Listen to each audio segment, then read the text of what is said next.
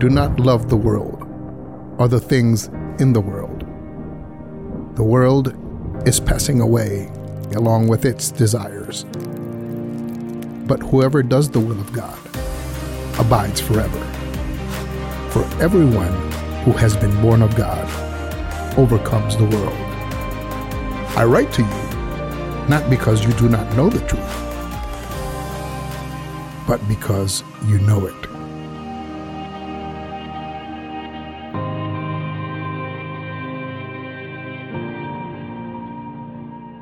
Well, it is good to be back in 1 John. Several of you have talked about how much you're enjoying this. You can imagine if we're working on it for 10, 15 or so hours a week getting the sermon ready, we're really enjoying it too. There's just so much in this letter that John writes to these people who are very precious to him. And so it's a really, really useful thing. So stay in touch. Keep up all summer. It's going to be a good summer. I mentioned that Pastor Marcus is away on a little bit of vacation time today. So a couple of things I want you to think about. Well, just one, I guess.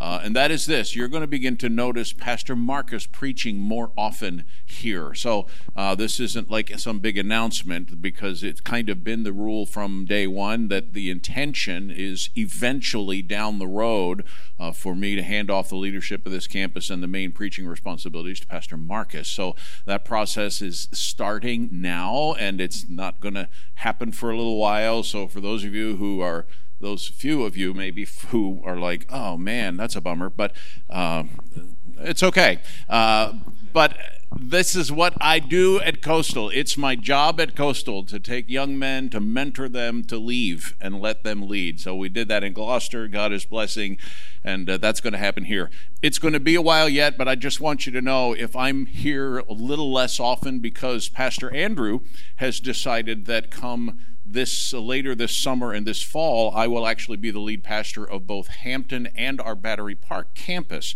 So I have yet to figure out how you do that, and no one has really explained it to me, so I'm just going to make it up as I go. But some of it will require me being there to preach, at least occasionally, and so I'm going to do that. And thankfully, Pastor Marcus, man, the brother can preach, right? So you're not going to be missing out. And so I'm really glad for that, super excited, glad that you will be able to be here to affirm their ministry. And some of that this summer will just be vacation time, so we'll miss you, but we'll be having fun with our kids and grandkids and family members. So we are in 1 John, and some of these passages of Scripture could be construed as very simple. In fact, most of them are. I'm sure it doesn't matter to you what people who are new to the Greek language, when guys are in seminary studying Greek, one of the first books of the Bible they start to translate is 1 John, because it's very simple. Grammatically, it's easy and all those kind of things. But there is so much in here, and it's so powerful. And so I want to talk about one this morning that is really pretty straightforward. It is the new commandment, right? The old commandment that's new, and you will recognize that as the command to love one another. And John talks about that with his readers here, with these dear, precious ones to him. So I thought I would talk a little bit about what kids view as love. And sometimes when we do this stuff with kids, we pick the funniest ones. You know, love is when you go out and just stare at each other over dinner for an hour and a half, and it's really fun, or whatever. And so I found three that I really, really like, that I think are pretty insightful coming from kids especially. So here we go. When someone loves you, the way they say your name is different. You just know your name is safe in their mouth. I love that. That's a really good thing, right? When someone loves you, your name is safe in their mouth. Secondly, love is what's in the room at Christmas if you stop opening presents and listen. That's pretty good. Thirdly, this is a very practical step, and I think it's really good. If you want to learn how to love better, you should start with someone you hate. They're not wrong, correct? It's not always about the butterflies and all that stuff. So, man, kids can be really insightful. First John, and we're getting underway with chapter 2 now, or a part continuing on here with chapter 2. This is a really significant thing. John is going to talk about the importance of loving each other, and we're going to parse that out a little bit, because it's easy to say, oh, we just want to love each other, right? So we're going to be a little more specific than that. So let me read for you, though, just the first couple of verses, and we're going to go down through a bit at a time. This is talking about how this commandment is fresh for us, and I'm using the term fresh as opposed to new, but you'll see why. Beloved, I am writing to you no new commandment, but an old commandment that you had from the beginning. The old commandment is the word that you have heard. At the same time, it is a new commandment that I'm writing to you, which is true in him, of course, in Jesus, and in you, because the darkness is passing away and the true light is already shining. This commandment is fresh.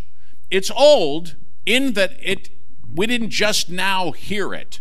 In fact, you know that, well, first of all, let's be clear. This is about the command to love. When John writes in his second letter, 2 John, in the 5th verse, and someone questioned me on this week. So 2 John and 3 John are a letter that doesn't have chapters. So when you see 2 John 5, it's not because there are 5 chapters and we're going to read the whole thing. It's the 5th verse, because there's only one chapter. And it says this: Now I ask you, dear lady, not as though I were writing you a new commandment, but the one we've had from the beginning, that we love one another. That's what Jesus said. John 13, he said, I'm giving you a new commandment. New only in a different sense, but it's old because it's been around for a long time. When you go through the Old Testament and you come to the 10 Commandments, the first bunch, the first half or so, first 4 or so, are all about what? Honoring and respecting God, worshiping him well, taking a day to honor and reverence him and to love God. And the last 6 are about how to treat people. Don't commit adultery, don't kill them, don't steal from them, right? Kind of basic things of human relationships. How do we treat other people? So in that sense of the word, it's old. And that's why when one of the scribes came to Jesus and said, so what is the most important? What is the most important commandment? This is how Jesus answered him. This is not on the screen, but let me read it for you. Jesus answered, the most important is this: Hear, O Israel, the Lord our God, the Lord is one, and you shall love the Lord your God with all your heart, all your soul, all your mind, and with all your strength. The second, he said, is this: you shall love your neighbor as yourself. There is no other commandment greater than these. Now, he wanted to know what's the most important commandment. What Jesus gave him was a summary of the law. You love God with every fiber of your being, and you love your neighbor just like you'd love yourself. That summarizes the law. So this command is fresh. It is as old as the Old Testament. It's as old as history. You are to love each other. But it's also new, right? This is what I was referring to before in John chapter 13. Jesus said, a new commandment I give to you, that you love one another, just as I have loved you. You are also to love one another. By this, all people will know you're my disciples, if you have love for one another. Those are 2 verses. If you haven't memorized them, you ought to consider that. You are to love as Jesus loved, and this is how the world knows that we are disciples of Jesus, is if we love each other. So he's going to parse this out a little bit, right? So how is this a new commandment? We know it's old. It's been around for a long time, but in what way is it new? And what makes it fresh? Jesus makes it different in that he uses himself as the example. As I have loved you, so you are to love other people. How did Jesus love us? What was true about Jesus, look at these verses from John chapter 10. Jesus said, I'm the good shepherd. I know my own, and my own know me, just as the Father knows me, and I know the Father, and I lay down my life for the sheep. And I have other sheep that are not of this fold. I must bring them also, and they will listen to my voice. So there will be one flock, one shepherd. We're that other sheep group, right? We're part of that. For this reason the Father loves me, because I lay down my life that I may take it up again. No one takes it from me, but I lay it down of my own accord. I have authority to lay it down. I have authority to take it up again. This charge I've received from my Father. The concept of sacrifice is integral to how Jesus loved us. Consequently, if I'm going to love like Jesus, sacrifice ought to be part of how I treat those who are my brothers and sisters in Christ. See, when we start thinking about love in biblical terms, it gets very hard to navigate. So, sorry, this is one of those sermons where the preacher's been under surgery, for the last couple of weeks thinking about this sermon, so you get to be under surgery as well, because this is not easy stuff. Love is nice when it feels good. Love is nice when it includes hugs and giggles and laughter and getting things from each other and all of the positive things, and you get a phone call. But love, when it requires that I sacrifice, that's not quite so easy, because it kind of goes against our grain, right? Forgiveness, forgiving each other. Jesus on the cross said to the Father regarding the people who had hung him there, Father, forgive them. They don't know what they're doing. Forgiveness is no easy task. But if I'm going to love, according to this new commandment, I'm going to have to love like Jesus loved. Commitment to be there permanently. What did Jesus say when he told his disciples, go to all the world, preach the gospel, right? I want you to teach them everything I've commanded you, and behold, I am with you to the end of the age. It's nice to have someone who you know will never leave you, right? Be that kind of person. If we're going to love like Jesus, we need to be like that. Why is it new? So that's how it's new. It's new because it's to be modeled after Jesus. But why is it new? It's new because the true light has come, because Jesus has come. The light is now shining, and the darkness is being pushed away. It's being vanquished. It is being pushed out. That's why. That's the manner in which we can know it's new. It's new because the true light's now shining. So we now can love, and we will increasingly learn to love. We have that constant now and not yet, right?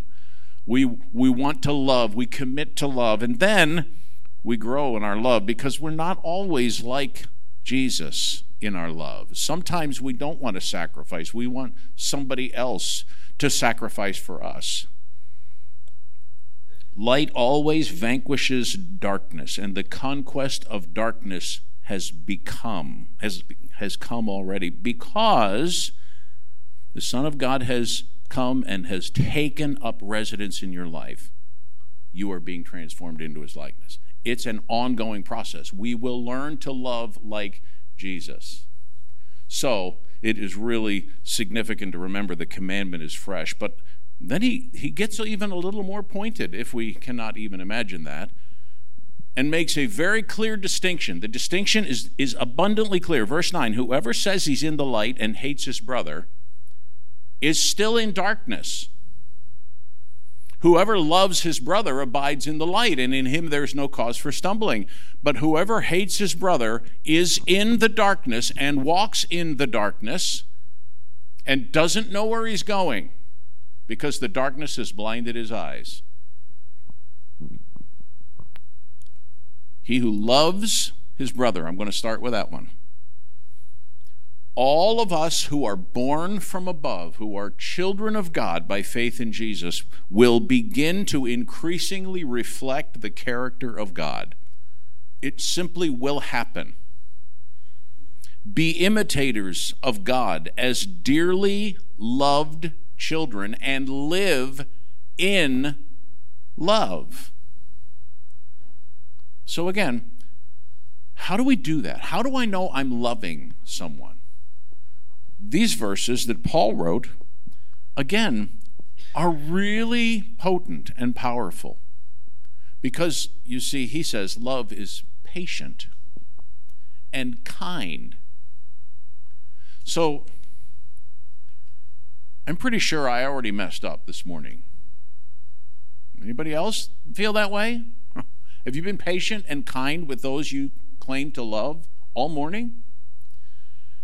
Love does not envy or boast. Love does not want other people to give attention to them. Love is not arrogant. Love doesn't think it's all that. It's not rude. It does not insist on its own way. Really? It's not irritable or resentful. Ooh, I like the silence. It does not rejoice at wrongdoing, but rejoices in the truth. Love bears all things, believes all things, hopes all things, endures all things. So if I want to know whether I'm loving, I just got to look at the mirror. And I have to confess I'm struggling with some of those things. There's a phrase in there in 1 Corinthians 13 that could be translated, keeps no record of wrongs. Doesn't rejoice in wrongdoing. It keeps no record of wrongs. So in other words, when I use this and I'm talking to married couples, I say, that means you're not allowed to say to the person you've committed to love, you always say that or do that. I'm not allowed to keep record of that. How would it change our marriages? How would it change our workplace? How would it change our friendships if the only records we kept were of the things people did that we really appreciated? But we're not inclined to that naturally. Now, I want to make sure to be clear about something, and I saw this quote as I was preparing this message, and I think it's fair. Love doesn't equal soft. Love is not tolerant of what's harmful or what dishonors God.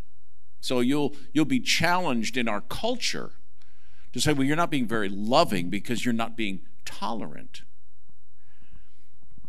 Love does not seek out diversity just for the sake of diversity. It loves all people because they're made in the image of God. There's a biblical foundation for why we treat people equally. We do not confuse gender realities just so we can say we're inclusive. We do not affirm people who insist on living openly in sinful relationships to show how broad-minded we are. But we do love lost people. And we love God supremely, and so we honor His word. So love is part of the 4 commitments we have at Coastal. So I just went through this at We Are Coastal last week. It's fresh in my mind. So let me give you a quick review. We call it voila. This is our core values at Coastal. It's not spelled with the J or however you really spell that French word, but it helps us remember. Voila, watchfulness. We guard ourselves. We guard the gospel in ourselves and others. We want to be watchful about the gospel. We have authenticity. We want to be real with people. We want to be honest with people. We want to be transparent with people, right? Love is the third one. And that is, we want to always do the most loving thing. Sometimes the loving thing, for example, if we can use our kids instead of each other because then it'll be easier on us, sometimes the most loving thing is to tell your kid, no, you can't do that, right? When your children are little and they think, oh, that stove, that's pretty cool, let me reach up there, you say, no, you cannot do that. and there will be consequences if you do that. That's the loving thing to do. The loving thing says, go play in the backyard, not in the street, right? Loving gives boundaries. Love isn't soft, but it always does the most loving thing. So watchfulness, authenticity, love. Anybody know the last one? I love it. I love it. I wish I had a candy bar. Accountability. Not that I would give it to him, but I would, wish I had a candy bar. Accountability. We want to be in relationships with each other to help each other live according to the gospel in righteousness and holiness. It's really important. Love is part of the core of what Coastal is. So it's important we understand we treat each other with love. But what about the person who hates his brother? According to this description, he who hates his brother is living in darkness, which being translated means you are not saved if you hate your brother. Now listen, this is really harsh. And he doesn't tell us how hatred finds its expression.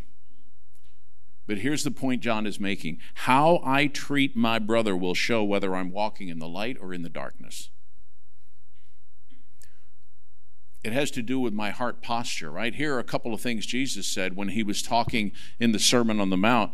He said, you've heard that it was said to those of old, you shall not murder.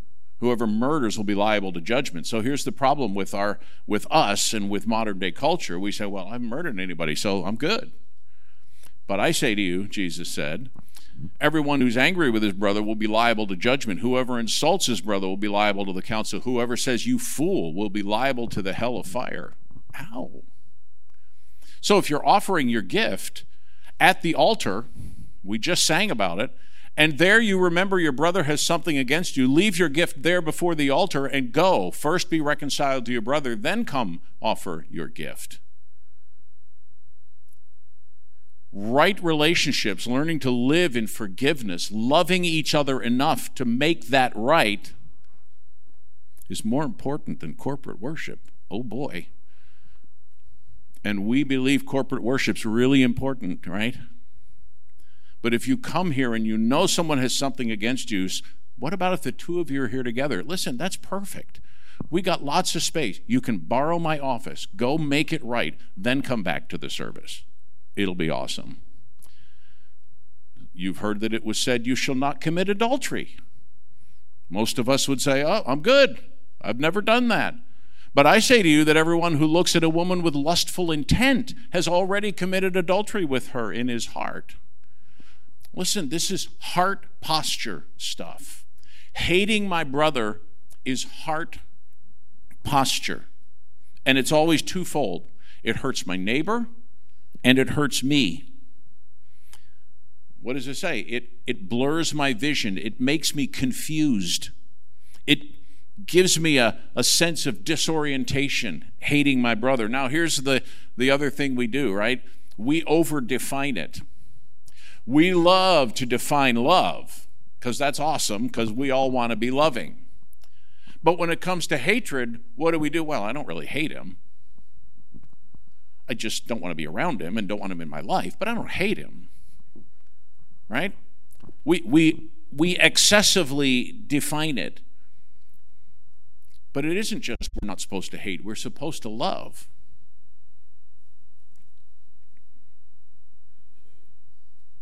So I want you to know, though, the victory is real. I'm not just here to dump on you, and I don't think John is either, because he now gives in these last verses what appears to be like a poem, some encouragement. This is why I'm writing to you, because the victory is real. Because in Christ, I can live this way. In Christ, I can love my brothers and sisters. In Christ, I can love lost people and care about them. In Christ, I can be this way. It's encouragement in case they think they're not measuring up. In fact, I would say it's encouragement because they feel like they're not measuring up. Because I don't feel like I'm measuring up to all of this stuff. Sometimes it feels like a daily battle. He reminds them that he's writing because of some things he knows. And so now I want to get a little technical for just a second. There are different tenses, like we have past, present, future, basically, in English. In the languages that the Bible was written in, they have more tenses than that. These first three that I'm going to talk about are written in a tense that says this is something that happened in the past, and the results of it continue to right now, at the moment of writing, and will just continue for the foreseeable future. So I'm not going to go through this in terms of the poetic part of it. So let me read it for you, then I'm going to go back and draw 4 principles from it. I'm writing to you, fathers, or rather little children, because your sins are forgiven for his name's sake. I'm writing to you, fathers, because you know him who's from the beginning. I'm writing to you, young men, because you've overcome the evil one. I write to you, children, because you know the Father. I write to you, fathers, because you know him. I write to you, young men, because you are strong, and the word of God abides in you, and you have overcome the evil one. Can I, rather than figure out, is this talking about different levels of spiritual maturity or whatever, or different generations, here are 4 things that I think John is saying, these things are true of you. And the first is this: your sins are forgiven. So if you are in Christ, this is something that's true of you. I'm writing to you because your sins are forgiven. That's an incredible thing. Sometimes it's good to just stop for a second and think about the power of a phrase, right? If you are in Christ, your sins are forgiven. I know there is a sense in which I'm still growing, and so I'm still battling with sin, but the penalty of sin is gone. It's removed. If I died today as a follower of Jesus Christ, I'd go straight into the presence of the Lord. That's amazing, right? Am I right? Their sins are forgiven for his name's sake, for the sake of the name of Jesus. That's the gospel there, right? That is, my sins are forgiven not because God got really magnanimous and said, you know what, close enough. I'll let him in. God doesn't grade on a curve, right? God doesn't take the majority of humanity and say, okay, most of them are right about here. We'll call that average. That'll be good enough. God grades on an absolute standard of righteousness and holiness, right? All have sinned and fall short of the glory of God. The standard is God's glory. So if I'm short of that at all, I fall short. We're going to talk in a couple of weeks about what is sin like. Sin is lawlessness. It's breaking the law of God. So if I broke it, I broke it. Like a chain, right? You break one link, you're just as sunk as if you took every link apart. You broke it. But in Christ, I have my sins forgiven. What an incredible thing that God, who has every reason, every right, because he's perfectly holy, to banish me from his presence forever, sent his son Jesus to live the life that I could never live, no matter how hard I try. I cannot live perfectly.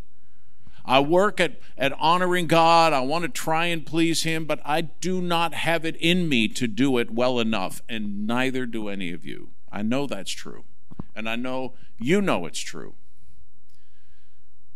But God sent Jesus. He lived perfectly, never broke God's law.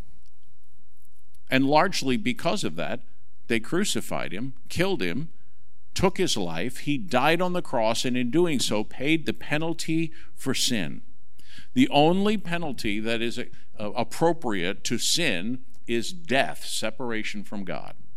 And all of us have sinned and fall short of God's glory, right? The wages for that, the payment for that, is death. Jesus took that. They put him in a tomb. He was dead. They put him in there. And on the third day, he actually came back out again. People saw him. They talked to him. They touched him. We talked about that earlier in 1 John, right? Our hands have handled him. We've touched him. We know he's real. He actually came back to life again. So what's left? I repent of my sin. I believe in the gospel that Jesus, God in the flesh, came, died, paid for sin, was buried, and literally came back to life again. I believe that, and I receive Christ. To as many as received him, to them he gave authority, power, to become children of God.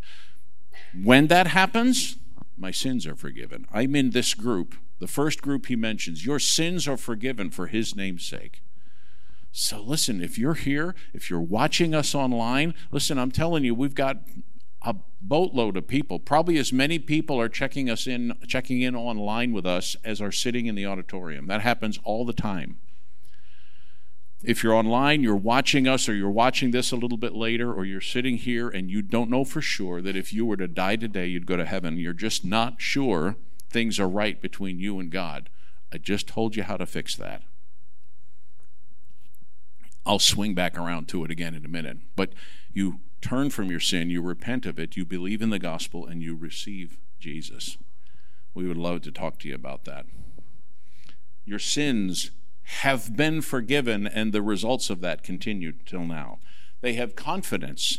Number two, they know that they have fellowship with both the Father and the Son. There's 3 times in here, right? I'm writing to you, fathers, because you know him. I write to you, fathers, verse 14, because you know him who is from the beginning, right? There's this personal sense of relational knowledge and understanding. They know him, and so they have confidence. You know him. Thirdly, through Christ, they have overcome the devil. I'm writing to you, young men, because you have overcome the evil one. The end of verse 14. I write to you, young men, because you're strong and the word of God abides in you, and you have overcome the evil one. Again, past tense, results continue. Jesus said, John 16:33, I've said these things to you that in me you may have peace. In the world you will have tribulation, but take heart. I have overcome the world. Past tense, the results remain. It's done. You have overcome. If you are in Christ, you have overcome.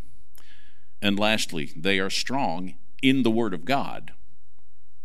They're in the Word. They are remaining in the Word. The Word of God abides in them. This one's present tense. This is still happening. You are still in the Word. It is abiding in you. And so you are being strong.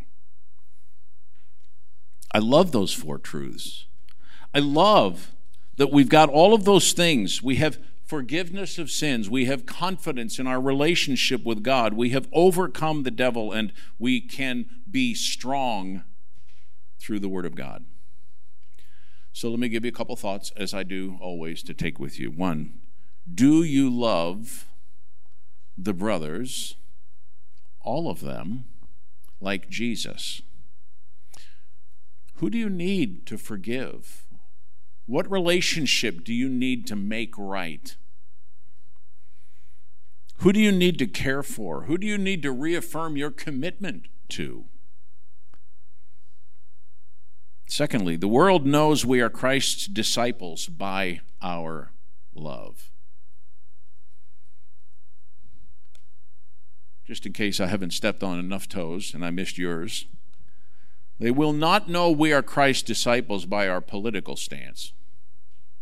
They will not know we're Christ's disciples even by our carefully defined and articulated doctrinal position. They will not know that we are Christ's disciples by our refusal to associate with those kind of people. They will know we are disciples of Jesus by our love. So if your friends around you in the world were asked, is he a loving kind of guy? Is she the kind of person who loves people? What would they say? There's something telling about that. That's how they know. And thirdly, are you walking in the light? That's the whole premise of this, right? He who says he loves but doesn't walk is not walking in the light. If you're not doing what you say, if you're not loving but rather acting in hatred toward those who are your brothers and sisters, then you maybe aren't really their brother or sister. Are you walking in the light? Do you need Jesus? Do you need to repent of your sin, believe in the gospel, and receive Christ? Listen, as always, there will be people up here at the front under these TVs at the end of the service as the last song is being sung, and would be very happy to have you come and talk to them. It doesn't need to be an embarrassing thing. It happens every once in a while. Somebody will come up and they just need prayer. It doesn't have to be about your relationship to Christ, but they are fully prepared to go through that and explain it so you can leave here knowing your sins are forgiven and you're on your way to heaven and rightly related to God.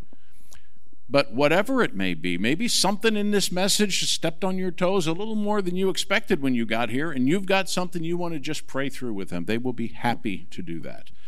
Most of them are members of our prayer team. If you want them to pray with you about something in particular, let them know that. They would be delighted to do that. But for all of us, man, let's take the challenge. Let's take the penetrating challenge to love one another and take it with us this week. How are we going to love those who are around us, right? Team's going to come back. I'm going to pray, and then we're going to close with our benediction. But let's talk to God about it first. Lord, thank you for what really is a very simple passage of Scripture. It's really not difficult to understand, but oh God, we acknowledge that it's really, really hard to put into practice. So thank you for the opportunity to be reminded that through Christ we have the victory. It is real. It's not something we have to attain on our own. We can do this through the power of Christ and through the power of the Holy Spirit who lives within us. So, Father, help us to recommit ourselves today, to resubmit ourselves to the reality of the victory you've given us in Jesus. And Lord, I pray for the one that might be here or more or listening to us online that does not know Jesus, has never come to a point where they've made their relationship with you genuine. I pray that they would do it today. Thanks for loving us so much and being so kindly disposed toward us because of Jesus, in whose name we pray. Amen.